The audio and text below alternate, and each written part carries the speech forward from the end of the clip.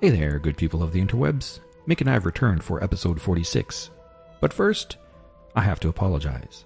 Last week's episode was a no-show and I feel guilt and shame. Perhaps the universe is trying to tell me something.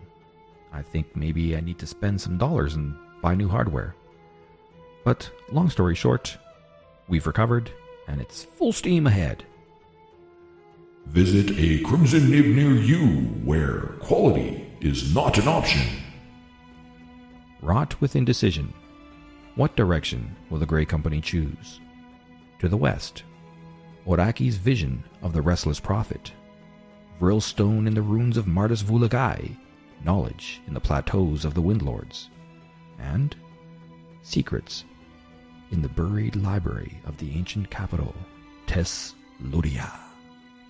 To the south, a map of a hidden temple in Lignus, the jungles of Kush and home to Akmenis, Kalen's hint of another world tree, the southern fringe, perhaps new home for the Kajani, perhaps an answer to Elbrum's Leaf, and maybe a new source of wealth for the Pallid Court. To the east, Warlord Rykar's guerrilla warfare with the Tuscali. A phalanx of griffins flew in this direction. The Pool of Blood, possible source to Calidus' vision of the Tuscali, and the vampire spy Ahit Namur, visiting who? Now, let me take off the GM hat, and let's have a conversation about Atwa's Adlib and D Twitch stream. I play an albino human from the northern tribes named Wobani. Mick plays Dimble, a forest gnome that can't hold on to an accent. Do you want to know more? Then sit back, stay tuned, and enjoy.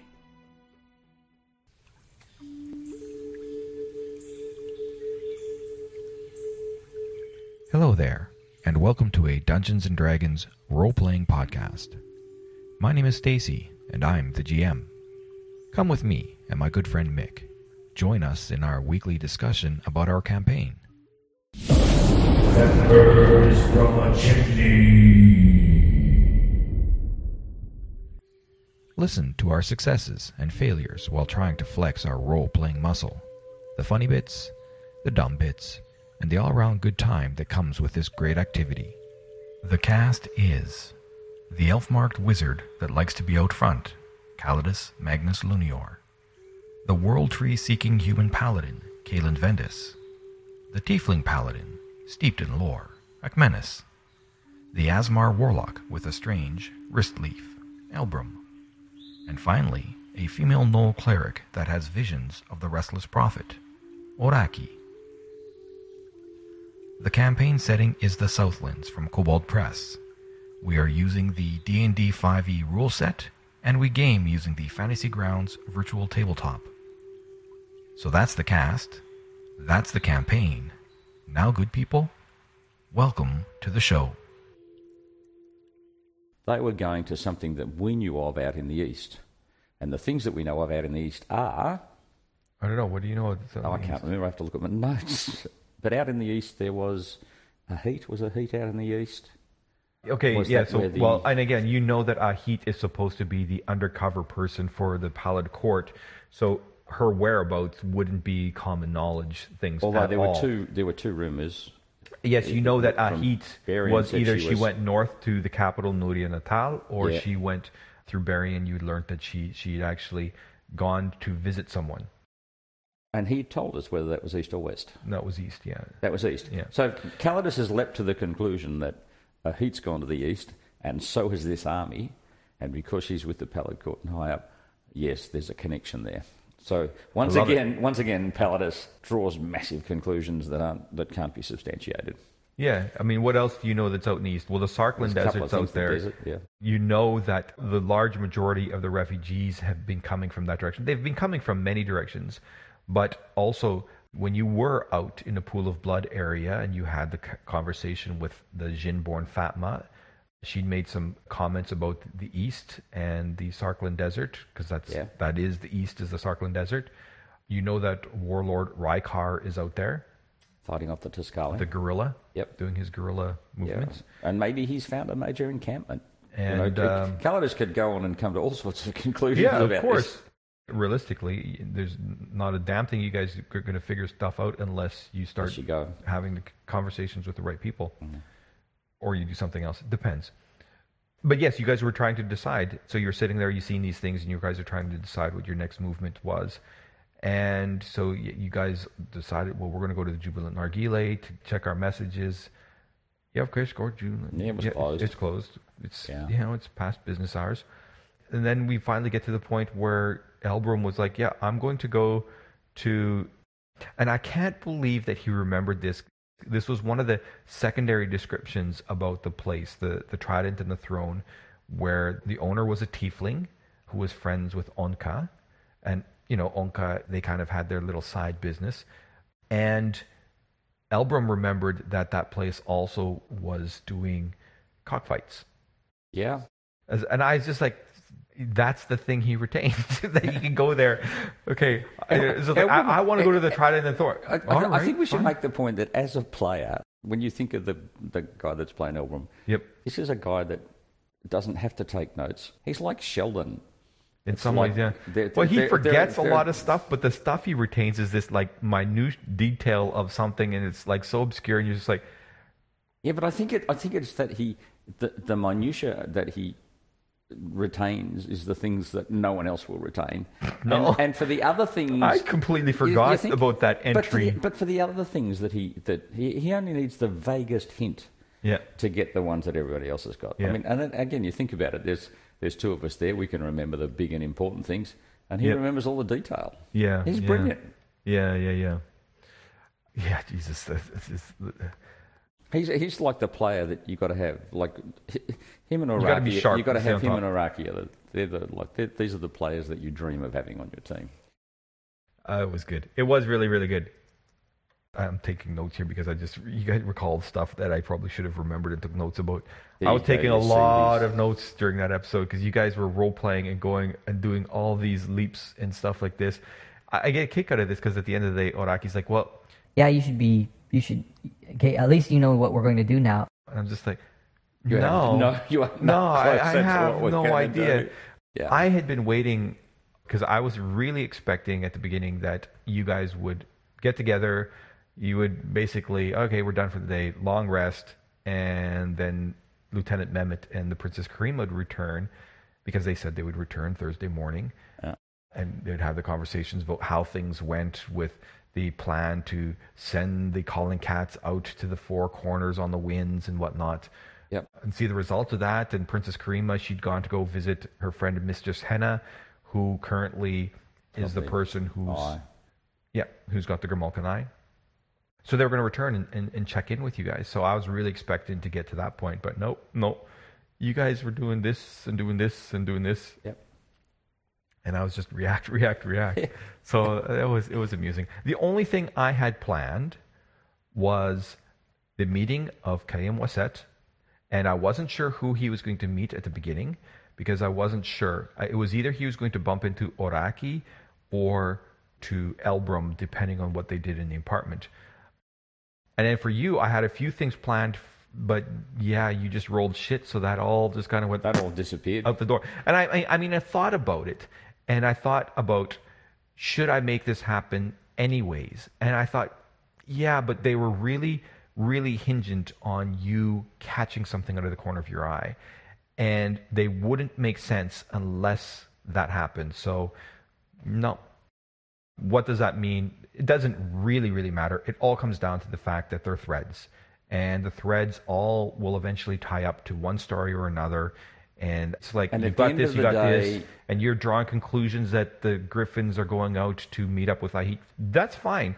Eventually another thread's going to come out, and it's going to be, no, the Griffins are going because they've got to go to the coast because they're meeting up with the ship or something like this. And until those threads come out, yeah, you guys just... Okay, that's a plot point, that's a plot point, that's a plot point. Yep. But that's fine. So those things didn't happen. That's not a big deal. And, then you're just reacting. What was the mining proposition that was put to us? From Fatma, the Pallid Court Fatma. Was that east or west? So that was south. That was south, okay. Yeah. All right, yep. That was just off of the Trying to find a way I dwarves' could territory. tie that into the whole east thing. While I'm building this massive scenario out in the east. Well, there was Based on every you little guys, thread I can find. to the west is two things you've heard. Okay. Well, when you first met Fatma, the Jinborn in the desert, she asked you if you were from Mardus Vulagai, because that's where she's like, well, you must have got your Vril stone from there. And then she also said that she was from the domain of the Wind Lord. So Mardus Vulagai is these ruins that are to the west. And then north of that is the state, the dominion of the Wind Lords. That's where most of the Jinborn live. And Mardus Vulagai is basically on the edge of Dabu, which is the state where Oraki is from. Those are the things to the west. To the southwest is the Lignus. That's the state. Well, you found a map of Lignus in Abdul Hak's hideout. You know that the head of the GFA, Madame or Mistress or Ms. Srodus is from. Miss. I forget her prefix now. I got it written down somewhere. I had to create a big table of NPCs. There's like 50 there, and I was just like, holy shit, I got 50 NPCs, and I'm sitting there, man, I probably should be.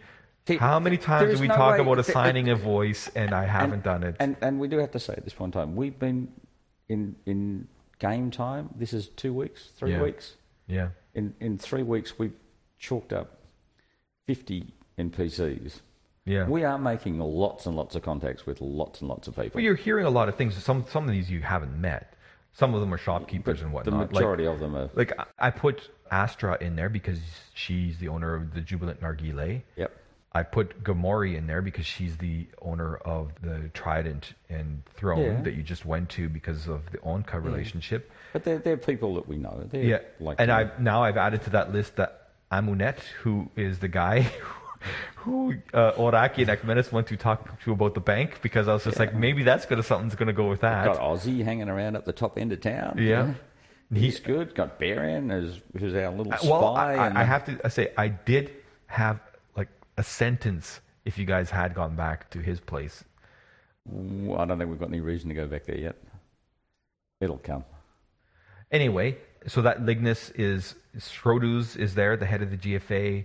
You've got a map that you found from Abdul Hak's place. To the south, you know that further south, you know that Captain Deuteronomy, who was murdered, he was from the south. You've heard through a couple of sources, through Akmenis' knowledge from his life in Kush, because he lives in the capital city in Kush, which is directly south of where you guys are, that the Kijani have moved to the south. And to the east, you met the Fatma, the Jinborn in the east, in the Sarklan. You guys were at the Pool of Blood, which was in the east. The warlord Raikar is out in the east somewhere. Ahit was meeting someone out in the east. So, I mean, all directions except north, really. Well, north was Luxon. That's where Rahid returned to. And that's rumoured where Ahit's gone. Well, that's where one story says that she's gone north and one says she's gone east. So there was, yes. Yeah. So Ahit's parallel in the Pallid Court was Fatma. Ahit is the spy, and Fatma is the person who does the day-to-day business. Yeah, so, she's the mundane, boring one. Yeah, but she's the one you guys feel that is yanking your chain and leading you out on a wild goose chase. Yep. But yeah. And that's where it ended. Yeah, that's where that episode ended. Totally. Yeah, I have to admit, lately between Sleeper Island and I was really excited to do this Atwas thing here, going and doing the stream. And I've been sitting there thinking about, okay, who is Wobani? What is he going to be? With conversation with Atwa. We should put this in context, that explain the Atwa game to the people that don't know. Okay. Yeah, so it's people vote for random objects. So that's right. Was it 3 random objects? Yeah, no, the pile of random objects that came in was... Oh, you mean how many votes do you get? And so in a session, Yeah. so the thing with Atwa's ad lib, the ad lib bit is, part of it is he's creating a world, but he's got to put in 3, 4, 5 random objects that the viewing populace puts forward. So eventually there'll be a sufficient number that the viewing populace will vote on it. Right now, so long as they submit it, he puts it in. So there were probably about 30 strange items that people put in, Yeah. Like, a dirty I think it was the teleporting clothes is the one thing. Yeah. The one item I'm pretty sure of. And so what happens is that the people, you, the general public, get out there to vote what items you'd like to see in the next episode. Yeah. And his job is to put them in the next episode. There are 3 players. Yep. There's Mick, Dimble, Mick, who plays Dimble, the gnome. He's a little 3 whose foot 6 accent gnome. changed about 10 times. Yeah, part of this is that, yes, we have to do that. You have to have an accent to play this game, so that's pretty very entertaining. You Dimble started out as a little girl. Yeah, started out as a little girl. Rolled into your... Sean Connery was in there. There was an Indian fella. Belle, an Indian, yeah. So, that was just too rich. I must say that it is. We do find it somewhat challenging to hold an accent for... Do you know that... Wobani is an albino from the northern tribes, and he met Alarak, who is... So normally a half-orc is half-human, half-orc. He is a tiefling orc, half tiefling, half orc. And so Akmenos met him, and he's been traveling with Alarak for... Akmenos. Wobani met Alarak, and they've been traveling together for 4 years. Yep. Or something like that. And they're a couple of con men. They're grifters. They are known as the Dodgy Brothers. Yeah, we arrived in the city of Moldano, and we decided that we're going to set up shop this time around. And so with what limited funds we did, we purchased a place, called ourselves the Dodgy Brothers Solution Architects. And they live in this rundown hovel. And then one day, there was a fire in an old beat-up magic shop around the corner. And emerging from that fire was Dimble the gnome. And he followed us home like a stray dog. Yeah, probably more to do with the fact that the police were after him at the time. Yep. And he got home, and they happened to have a safe that they had acquired, that they'd found, and they had spent some time beating the crap out of it, trying to try and get it open, and Dimble opened it. And immediately they saw the value in Dimble, so Dimble is now their... Part of the team. Part of the team. Not a full part of the team, he's kind of like the little short guy that hangs around out the back. Yeah. So that's the basis of the Atwa Adlib game. Yeah, and so he introduces a bunch of components, and I don't know if we're supposed to guess it or not. Maybe at the end of the session, because, I mean, we did a session, but... And I guess we should say there are a couple of differences here in the session. It's because it's been done on Twitch. Yep. There's no rolling in towers, so... Yeah, everything's rolled in the open. Rolled in the open. So we, as players, have to, even though we roll it, pretend we didn't see what the answer was. Yeah, that's true. So that's somewhat challenging for us. From an observer point of view, you get to see what's going on. So they get to see they don't get to see us, but they do get to see what our character sheets are like. It's almost that someone's got to create an extension in Fantasy Grounds specific for Twitch, so that if you are a Twitch streamer and you are showing something on Twitch, that it allows the roles to show up in Twitch, but the rest of the players still don't see those roles. Because you don't want to... In Twitch, you don't want to show the Dungeon Master's screen. It's just too much information there that you lose the element of surprise. And for the viewers, you want them to see just a little bit more than the players do. So seeing the roles, as a viewer, seeing the roles, I think is cool. Yeah, I agree. Because we're streaming in Sleeper Island, and I did my first stream for Sleeper Island just before the Atwa Adlib stream. And those roles remain in the towers. So as a viewer, you do not see the roles. So yeah, it's a toss-up for me, because there's no easy answer. You're either showing the DM screen or you're showing the player's screen. And I mean, you just can't show the DM screen.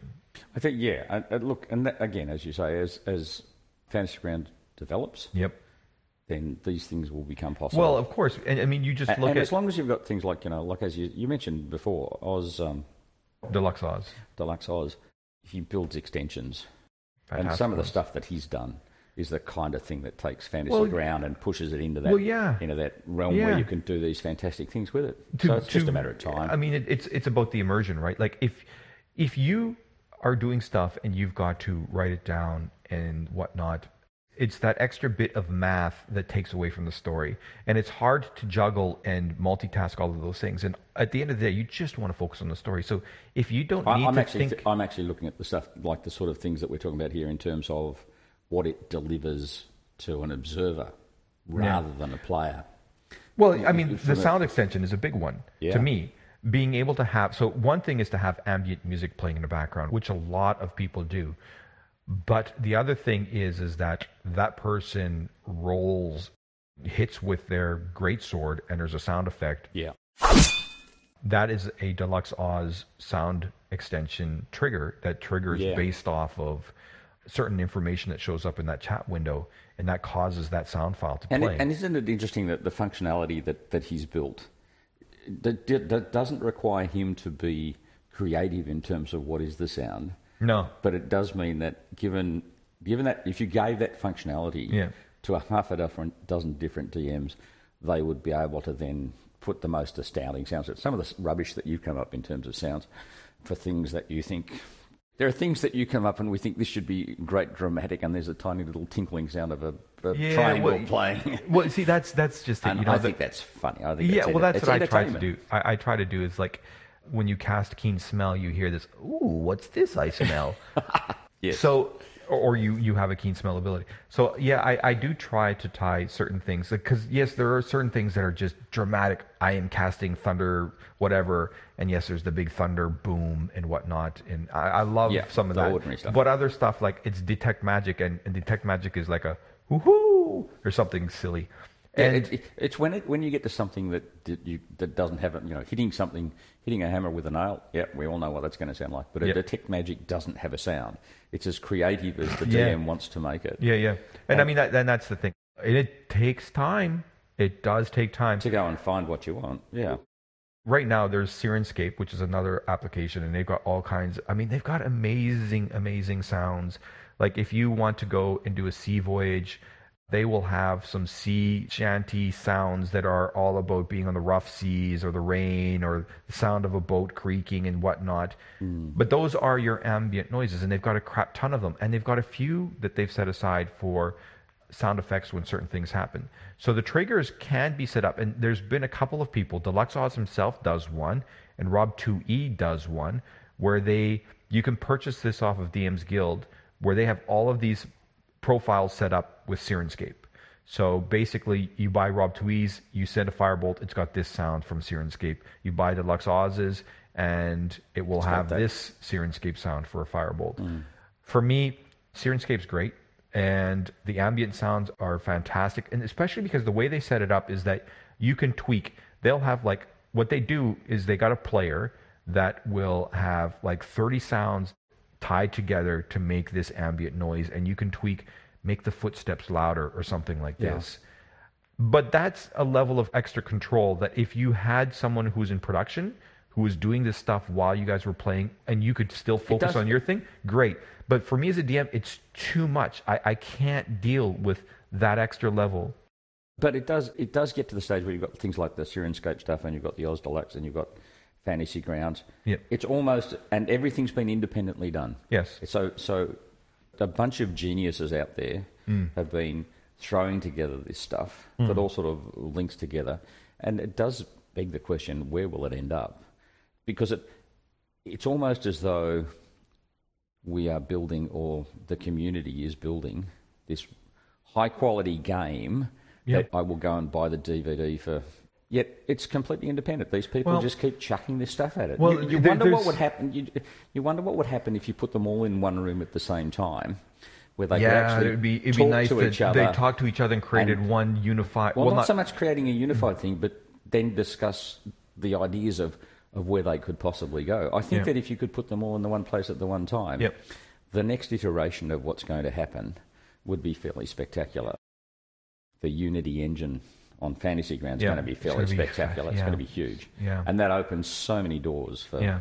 And I mean, for I people know like Oz Deluxe they've and- been putting a lot of things in thought on the Unity to make it so that it's got all of these things, but they're also changing the model behind it, because right now you buy the standard or you buy a subscription in terms of a licensing fee through Fantasy Grounds, and that's the only funding that comes into them. And it's really, they have to increase the user base in order to be able to get more cash influx to grow. With Unity, what they're going to do, like so many other things, in-game purchases and whatnot. So you can have the Fog of War, the dynamic lighting, but if you want this extra bit, it's going to be this extra bit that you can pay as a cost. And software as a service, I don't mind. I don't mind software as a service. I think it's a good model. The point is like D&D Beyond. D&D Beyond, if you are a streamer who sits down with a bunch of people and has a camera out looking at these people, like Critical Role or Maze Arcana, D&D Beyond is fantastic. Here's your character sheet. You can roll on it. It's got your inventory. It's got everything. So fantastic. But in our scenarios where we are across in different worlds, different countries, it's Fantasy Grounds or Roll20. And to me, the immersion part, where you can use tools like Sirenscape, Fantasy Grounds, or extensions like some of the Deluxe Oz put together in order to make everything more immersive, and yet not just more immersive, but also add a little bit of a fun factor. Because I think it adds a lot of a fun factor to it. Well, this is what we were saying. We talked about this before as well, was that it's not so much about you having proficiency in everything under the sun. If you don't have proficiency and you want to try, go for it. It's about your experience as the player. I must say, as a wizard, as a player and as a wizard, I am probably the dumbest, least knowledgeable player I have ever come across. The wizard that always goes first. Yeah, I have no. I glance at the instruction manual to figure out what I'm supposed to do. My knowledge of what I need to know your experience is seriously bad. Yeah. And I get away with it because I'm having fun. And the classic example, I think the ultimate example of this was the one that happened last week when it was, I can do Identify. And everyone's going like, what? You can do Identify? Yeah, I don't know how to do it because I haven't read the manual. But like if I'd read the manual, I'm sure I'd be able to figure it out. And then everyone's sort of saying, well, you do need to have a pool and you've got to have this and you've got to have that. And that's how it works. So technically, totally and completely incompetent. The tools that I get from Fantasy Ground and from Oz Deluxe and Sirenscape and all of that stuff, combined with a reasonable amount of lunacy that I throw into it, and you get people like Elbram and Araki throwing into it, means that the technical side of it is becoming easier, and the fun side of it is just going through the roof. Yeah. These things make it so much more fun to play. Yeah, because you can, if you were playing with a power gamer, oh man, I watched and read it. I went through a little forum of a power gamer having an argument with someone who wanted to role play. Oh God, I don't know. I mean, I understand the power gamer's point of view.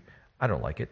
It's just that simple. But at the end of the day, if you're playing with power gamers, I'd be crucified. You'd be crucified. They would throw me out after about an hour. Well, or we would have to throw them out, either which way. So choice would be. But when you've got a bunch of role players, they role play with it, and they're just like, dude.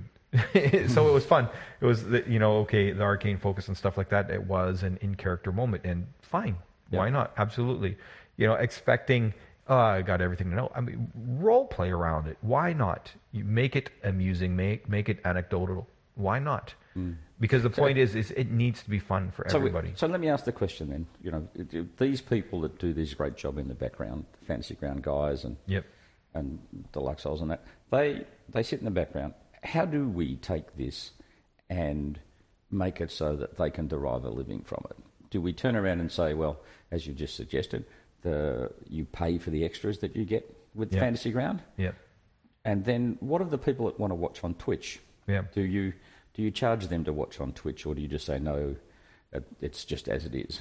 It comes down to their model, right? Because right now, under their existing model, you can create extensions for free, which is what Deluxe Oz has done. Mm-hmm. Although he says, if you like what I've done and you want to contribute, I'm happy for you to contribute to my Bitcoin or whatever, PayPal, whatever he's got set up. But yeah, under the new model, I would hope that they are thinking about things like that.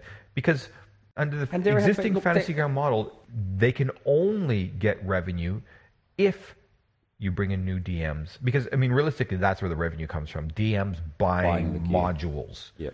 Because as a player, what do you buy? You buy the player's handbook. And You that's pay for the license. That's all you need. Yeah. Their main source of cash is through the DMs who buy module after module after module after module. And even then, a lot of that royalty goes back to Wizards of the Coast, right? So what do they get? What are they able to pocket at the end? I don't know. But I think under the existing model, they clearly are not bringing in enough revenue to grow as quickly as they need to grow. And maybe the answer is that we just turn around and say that we urge everyone to chuck in an extra $10. Give them the cup of coffee that you were going to give. One of the things I think about is I think about like WinZip. When you think about WinZip, and it came out 107 years ago, last century when it came out, and now it's sort of established as part of the Windows operating system. On donations, Yeah. the bloke that created it, and it eventually became a standard and got swallowed up. Yeah.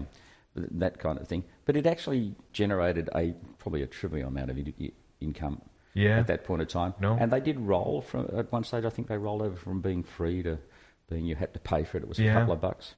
Do we go to the stage of saying these things exist as long as someone is prepared to give them the $4 that it would cost for a cup of coffee, or do we turn around and we say, well, I think with with things like Critical Role, Maze Arcana, what Digital Dungeon Master does, what Chris Perkins does, Acquisitions Incorporated do, they're starting to make it open it up more. And the thing is, you can't open it up more and have it complicated. Like they have Pathfinder 2 that came out.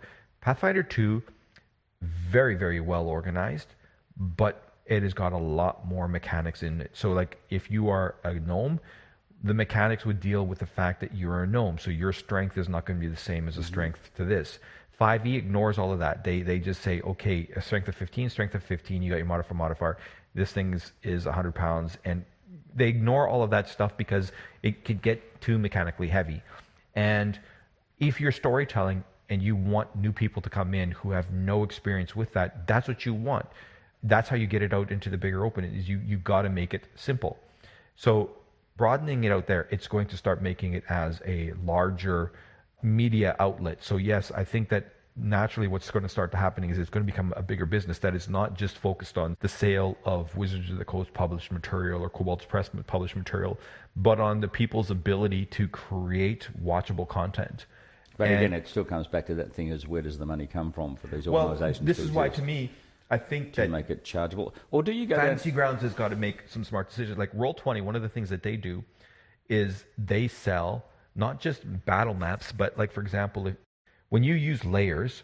So to me, in Unity, I think they should be doing is like, you've got this map building layer. Now, if you want the layer that puts on the automation for putting in a storm, you would buy that part, or you would buy the rainstorm, or you'd buy whatever. Those would be extra little add-ons that are just a couple of dollars from each dungeon master that add more immersion into it. And Roll20 does some of that. Like they have little overlays. Here's a barrel. Here's a block of cheese. Here's a table that you can drop on a map. Yeah. Because, I don't know, like for me, I like to have, here's an empty dungeon, and I'll throw a few elements on there. Sometimes I won't say anything and I will just theater of the mind it. But sometimes you just fill it up. Well, like for example, when we talked about the sewer. Well, we talked about that one when you guys were in a pyramid.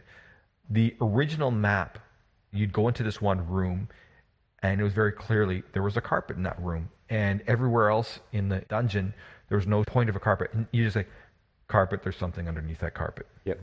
So in this case, in the new map that I used, it was a completely different battle map. When you guys went into this room, it wasn't the same. It was pitted. It was all theater of the mind. I described that there was 2 urns inside that room. And it was just complete befuddlery from Calidus climbing up on top of this urn and rolling crappy with his dexterity that you caused an urn to fall over. And when it fell over, there was a trapdoor. Yep, there's that. And I was really curious because I had no intention of making this easy. And I was waiting because you guys had gone into that room once before and you hadn't found it. And then you're back in there and then you're like, well, how big are these urns? These are huge, they're as tall as you urns. Oh, I'm going to climb up and climb in there. Oh, okay, Calidus, sure. What's your dexterity roll? And the first urn you climbed up, that was not the urn that had it. And I had, on my side, I did have a hidden trapdoor that was on my layer of the map that I could see. So I knew which urn it was under. And it was the urn that you went and you fucked up your dexterity. So the first one you climbed up, you climbed in, no problem, done, you got out. Second one you climbed up and you fucked up your dexterity, you knocked it over. Oh, well, guess what? That's the one where the bloody trapdoor was. And that's one model. At that model, what you've got is a scenario where the funding is coming from the DMs, the people that play. That's if right. If we look at Microsoft, for example, and we look at their operating system, they started out that you buy the operating system. It's $1 gazillion buy the operating system, and then they've moved to a licensing where you buy it every year. Yeah, that's the new model, isn't it? That's right. Is one of the options the same thing, where you look at things like software as a service, Fantasy Grounds, and you say it's a service. Yep. If you want to play Fantasy Grounds, then the player, rather than the player buying the handbook, they pay $5 a year. Yeah.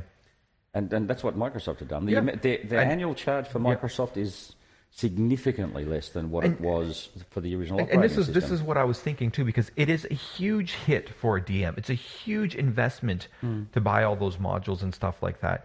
And when you start getting into streamable content that is watchable and stuff like this, and if the players and the viewers like it, they can just readily, easily contribute to an extra cent or whatever onto the DM's thing that opens up more and more content for them that makes things richer and richer. Because I always sat there and was like, oh man, that's such a hit on the DM, and they're the ones that are attracting the new players that are bringing in the new revenue. But still, the existing model is based, the large majority is based on the DMs buying crap tons of content. And then we get to the one that we all hate, which is what about advertising? Yeah. Well, and the thing is too, is like, it can be done as little banners and stuff like that, right? Well, we're doing our own underground advertising, is the Crimson Nib franchise of where quality is not an option. Yep. Although we have no products to sell and everything that we own is rubbish. There is that's the in-game advertising, so that, as part of it, when you walk into the shop, there's a Coke machine in the corner. That kind of stuff. Yes, I know we're out in the middle of the desert somewhere. You go and you buy a Coke, and so that every menu...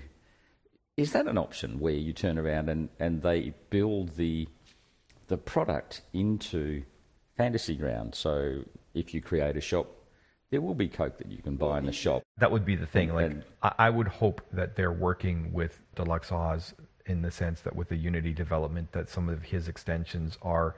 I mean, I don't know how smart it is to continue on from a model of players building stuff through the API that are free and relying on contributions from other people. I don't know. Because some stuff, like, for example, someone had originally built a languages extension, which basically became part of the product at one point. Did Fantasy Grounds eventually say, thank you for your contributions, great extension, you're no longer going to be able to get any donations from it because we're now embedding it into our thing? Yeah. I don't know. I don't know what's happened behind that. I guess I'm thinking of it in terms of if Deluxe Oz was building an extension, that the extension could be funded by a multinational, the Donald Trump Space Force, for example. Yeah. I don't know. I don't know. And then maybe that could be a revenue generator. Or do we just rely on the fact that the number of people that like to play and like to watch are going to be sufficient, and there will be the occasional person there that is going to throw a couple of $100 at something just because they're having fun. It is the price of a concert ticket. I mentioned to Deluxe Oz that his locations extension is great. You give it for free, but then I mentioned to him, I was like, what you could do to generate more revenue off of this is take your extension and build up pre-made cities with shops and things like this. And then here you guys go. Here's the city. It's got a ton of shops, a ton of taverns already ready to go. The shops all have inventories and NPC stuff that so you can just readily use this stuff within your... The drag and drop functionality of his stuff is brilliant. Well, yes, the drag and drop stuff, but it does take, like for me, I have a bunch of random generators, table generators that will create a story entry that will have the NPC name, their race, a bit of statistics, and a lot of that comes from the Wizards of the Coast Dungeon Master's Guide and tables in there, or their Mordecai's Guide. But when you build a shop, you build it from scratch. Well, no, I use the random generator to create all of the content, and it shows up in a story window. Then I have to drag and drop all of that information into a Deluxe Oz locations record, XML record. And so that drag and drop, and then I got to format it because you have to, in order to get your eye to focus on certain things, it needs to be formatted. I mean, this needs to be bolded so that you know very clearly this is a subsection. So it does take a little bit, and so I've gotten to the point now that I've modified my story templates so that it will create an XML record. I then take the contents of that XML record, and then I modify it inside the locations XML. So I do it through XML now. I no longer do it through drag and drop inside. If Deluxe Oz was selling you a shop, fully fitted, fully kitted, all the formatting there, would you buy it? Yes. If it was a fully fleshed out, here's a town, and this town has got X amount of taverns, X amount of stores, kiosks, all of the little things. It's got an apothecary, it's got this. We're in a metropolis of Purbastet. I mean, that there should be flush full of different stores. Taverns, everything. So this means that then and maybe that is an alternative way of looking at the funding of this and saying that this is one possibility, is that rather than that the functionality that we've got in Fantasy Ground is fine. If you want to play, you pay for the functionality at one level, and then in order to sustain the other people like the Syrians and the Deluxe Ozers, they build, they make content. They make the functionality that he's got, some of the great functionality that Deluxe Oz has already built, and then they also do they build you the pre-made shops. Well, Syrinscape, one of the things that they do is I think that they have a connection to Pathfinder because there's a lot of their sound profile. So you can pay a subscription fee, and the subscription fee you can get the fantasy one, the sci-fi one, or the full one. And they've got it so that you can have it on a client or through the cloud.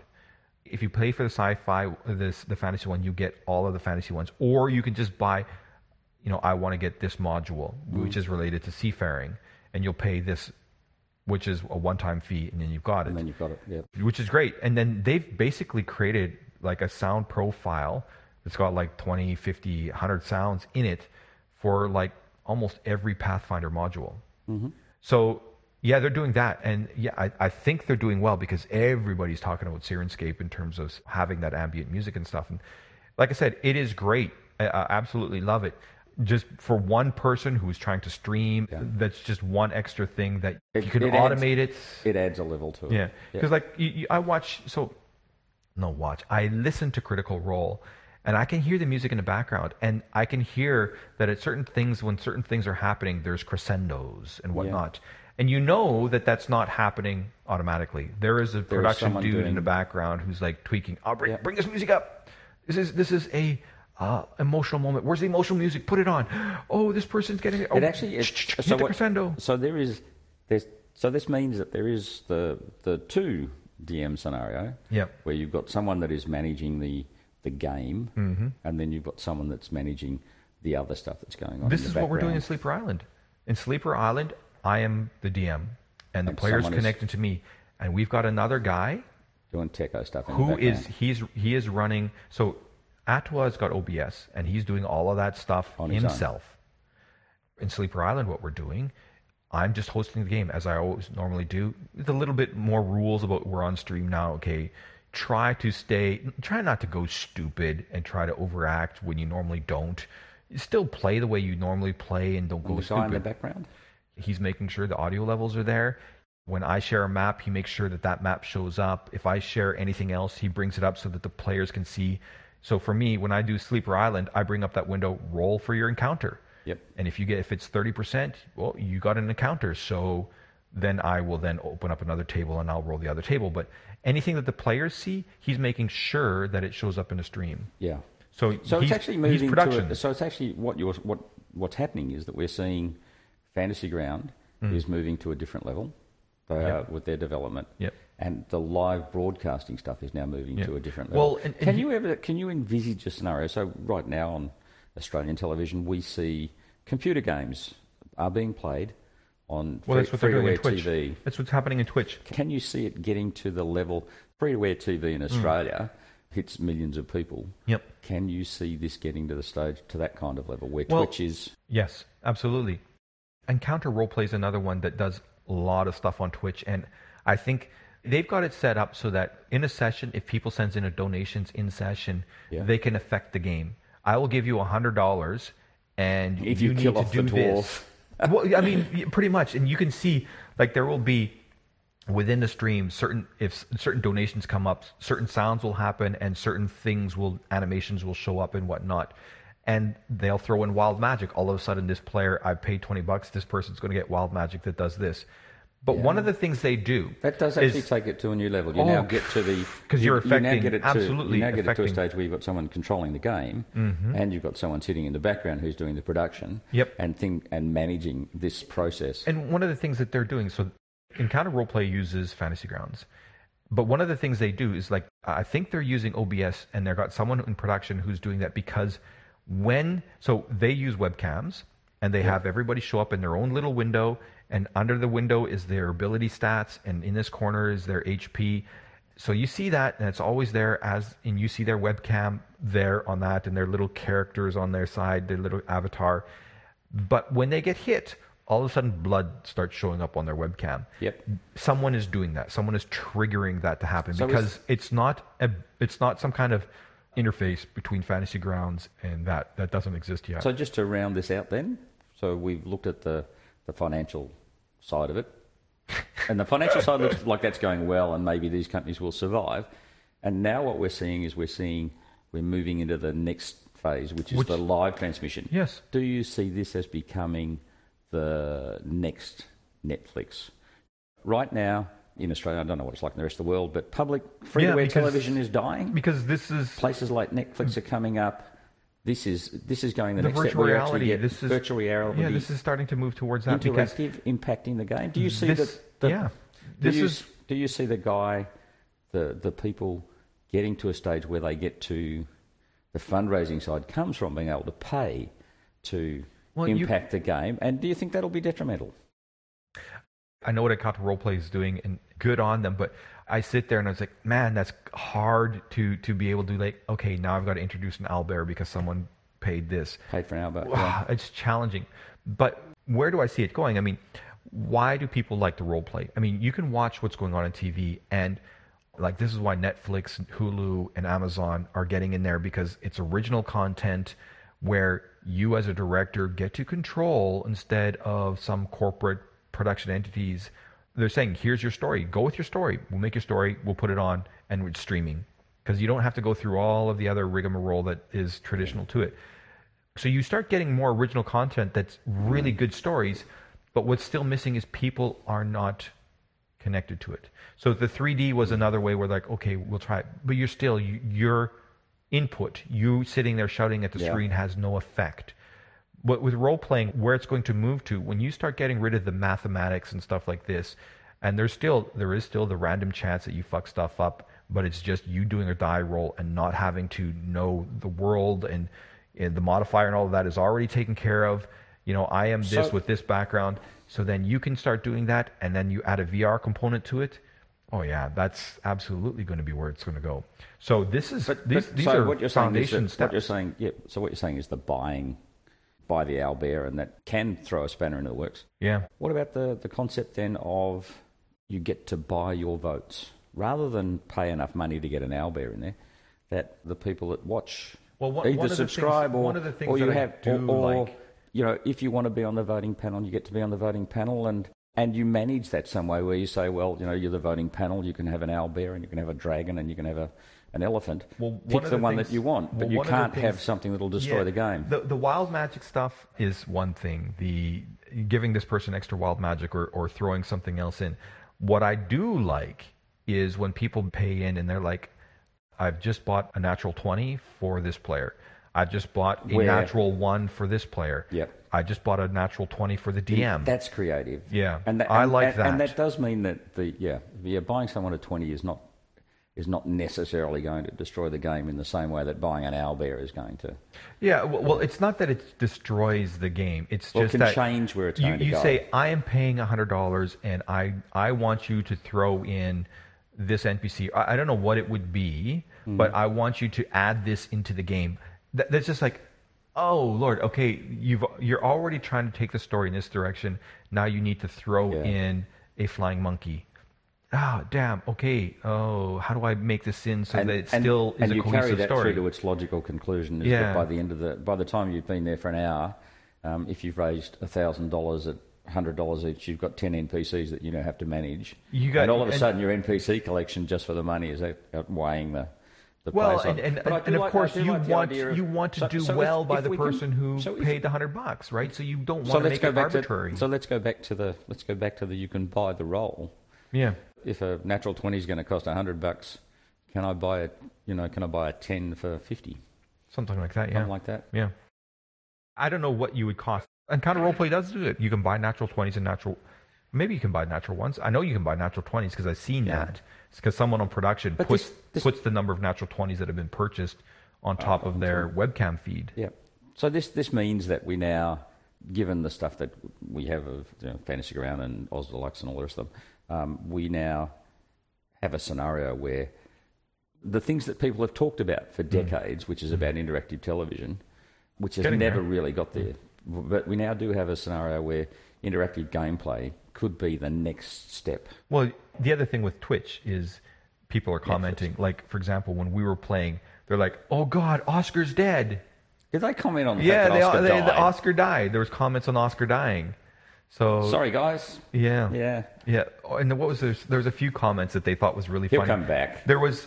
What was interesting though during that session. I mean, yes, there was people commenting on that stuff, but they commented on things like, "Oh, the voice went robotic." And listening to Twitch, there was a time when your voice, my voice sounded robotic. Everybody's voice sounded robotic. Something related to the audio going into it. But the voice recorded that I recorded from Mumble, perfectly fine. Okay. So on Twitch, I heard when my voice disconnected.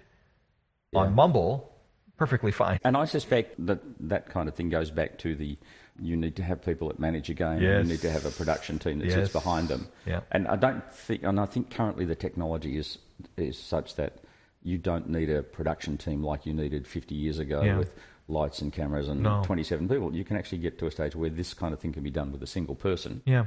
And for what it's worth, can I say, if you're out there and you're 18 years old or 16 years old and got no idea what you're going to do, I do think that there's a market here for being the production engineer for Twitch. Sitting behind a game for Twitch where you just do the stuff in the background and you rent yourself out at $1 gazillion an hour. Yeah. That's well, I mean, and especially if you've got things like set up for the overlay, and so all you need is players. You need a webcam. Start up your webcam. This is what you're going to do. I'll walk you through it, and then all of a sudden, so long as you've set everything's up, so the players and the GM just connect in and can go. Because I have to admit, there's been quite a few, and I'm not going to name names of some people when they're using Fantasy Grounds or Roll20, and they're so bad. Yep.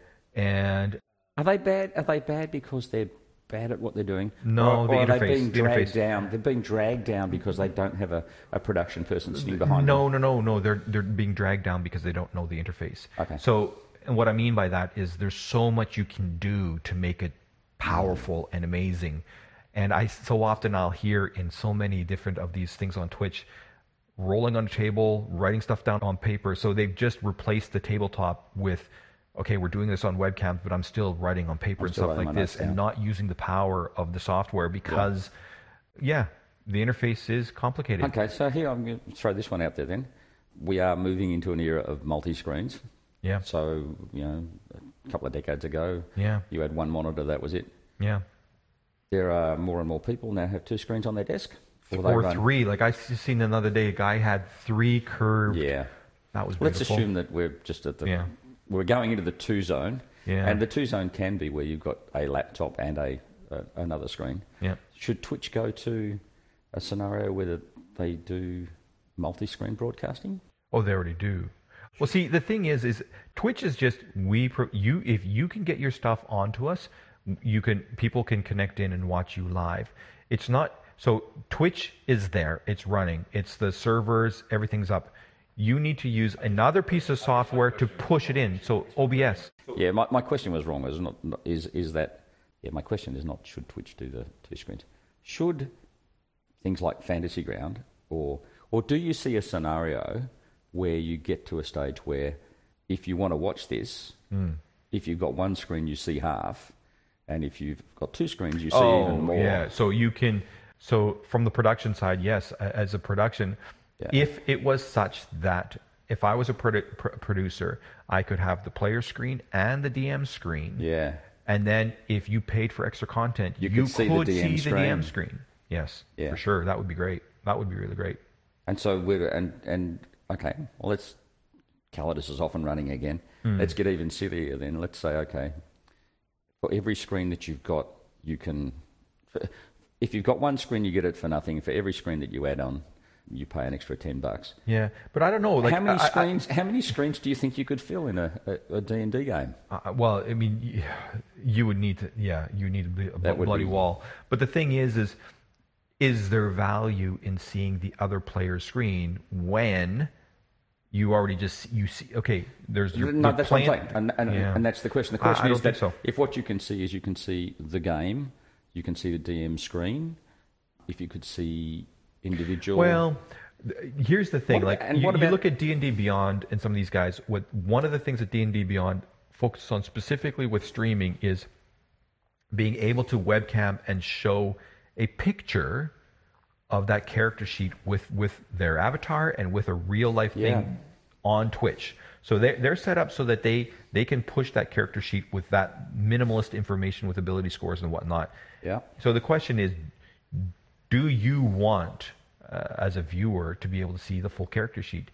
And then, yes, I think that would be something else that you should be able to pay for. And currently you watch the NFL, like the NFL, there's lots of cameras, and if you pay for it, you get to see lots of extra stuff. And we see that with the motor racing in Australia. Yeah. You go to Bathurst and you can see extra camera stuff. Anyway, okay, we've thrashed that one to death. This is where it could go. Could go. And I think it's going to go there. I mean, at the end of the day, for me, going back to it, I'm a big fan of the Fantasy Grounds with the Deluxe Oz extensions for sound, for locations, because to me, if I've prepared things up and I've added quite a bit of per-bastet shops and whatnot, and I just made another round where I made like 6 new taverns and 6 new apothecaries and blah, blah, blah. Some are poor, some are rich, so that they're available so that if you guys are like, okay, there's nothing there on the map, I can just drag and drop it on the map. There it is. Share it with you guys. So that is great because at the end of the day, all I then need to do is I haven't practiced up any of those NPCs. I got some basic information. Looks like this. And it'll say he's got a French accent and throw that out the window. I can't do a French accent. I mean, that's what the random generator will create, an Irish or Jewish accent. What is that? I don't know. I'm not good. There's another guy, the British dude. He could probably do it like that. He's a voice actor, is amazing. But the point is making it so that it's more immersive for the players, so that you just roll, you get sound effects, you got the ambient music, and as a DM, you can focus on the story. And for me, I'm trying to get better at just, again, focusing on those NPCs, knowing their motivations, because you can make a session about interactions with NPCs. And I mean, that's... You've just sort of triggered another one of those great things. So currently it's one DM. Yeah. Okay. What about the scenario where you've created the shop, you've given it the inventory, oh absolutely, and you throw in the second person that plays the DM. The Australian group, the Dragon Friends, who host out of Sydney and they run a theater. They have one of the players. He isn't a player from the player's point of view. He plays the NPCs. So the DM will play some of the NPCs, but he'll have this guy. Here's a bunch of other NPCs that is possible that if they come up, you're on. Yeah, I absolutely agree. Like I even spoke to you guys about that. Is like, do you guys want to play certain NPCs? And didn't really go across, but yeah, having someone like a voice actor in the background is like, okay, you're on. You're this NPC at this store, and away you go. And he's got like 50 bloody accents, and you're like, he was just playing. Like, you remember you were in the game with him where he was playing Fred, the mouthy bruiser from some back alley. Yeah, and now he's got one where he's like what do you call him? A blood hunter, and he's given this guy the accent of, oh God, what was it? It's not Clint Eastwood. Like a Sean Connery or a... No, definitely not a Sean Connery. Kevin Spacey, Alan Alda. That you did a good Kevin Spacey the other day. But yeah, no, Alan Alda, no. One of the older Jack Nicholson. Jack Nicholson. Okay. Spot on. And it's just like, wow, that's impressive. having them play NPCs, that's fun. It just adds more. And especially because this is the DM. It's interesting too, because if you've got two people there, you've got a DM who's running a show, and you've got all of a sudden, he's having a conversation with someone who's got an accent that's clearly not him, and they can talk over the top of each other, and suddenly your show, it just enhances the show a lot. It is about you as a player feeling immersed, and then ultimately what you want is you're like, my God, that looks like fun. Can I do that? Yes, you can. As a player, you get Fantasy Grounds or Roll20, whichever, find a group, and there's lots of places to find groups now, and you just sign up to a game. And if you think of it as a starting out position, being a shopkeeper is a pretty good starting position. You can sit, you can play, and there is not a lot of demand on being a shopkeeper or owning a store. It's really about having the accent, being familiar with what the products are that you're flogging, and then talking to the customers as they come in. Where we were talking about Matt Colville Strongholds and being able to grow a world, a very dynamic world, where I'm the owner of a bar and my barkeep is stealing from me. Here you go, voice actor. You are now the barkeep. You get to play this. Now, I mean, it just makes things more immersive. It makes something like West Marches with a huge economy and something like this more viable. Yeah. So and also far more entertaining to watch. Anyway, that's the point. That's where we want to be at some point. We'll get there. Becomes replaces my job. Alrighty, that's it, people. We've had another interesting episode with a lot of, what do you call it, yander, yapping. Until next week, we'll catch you again later.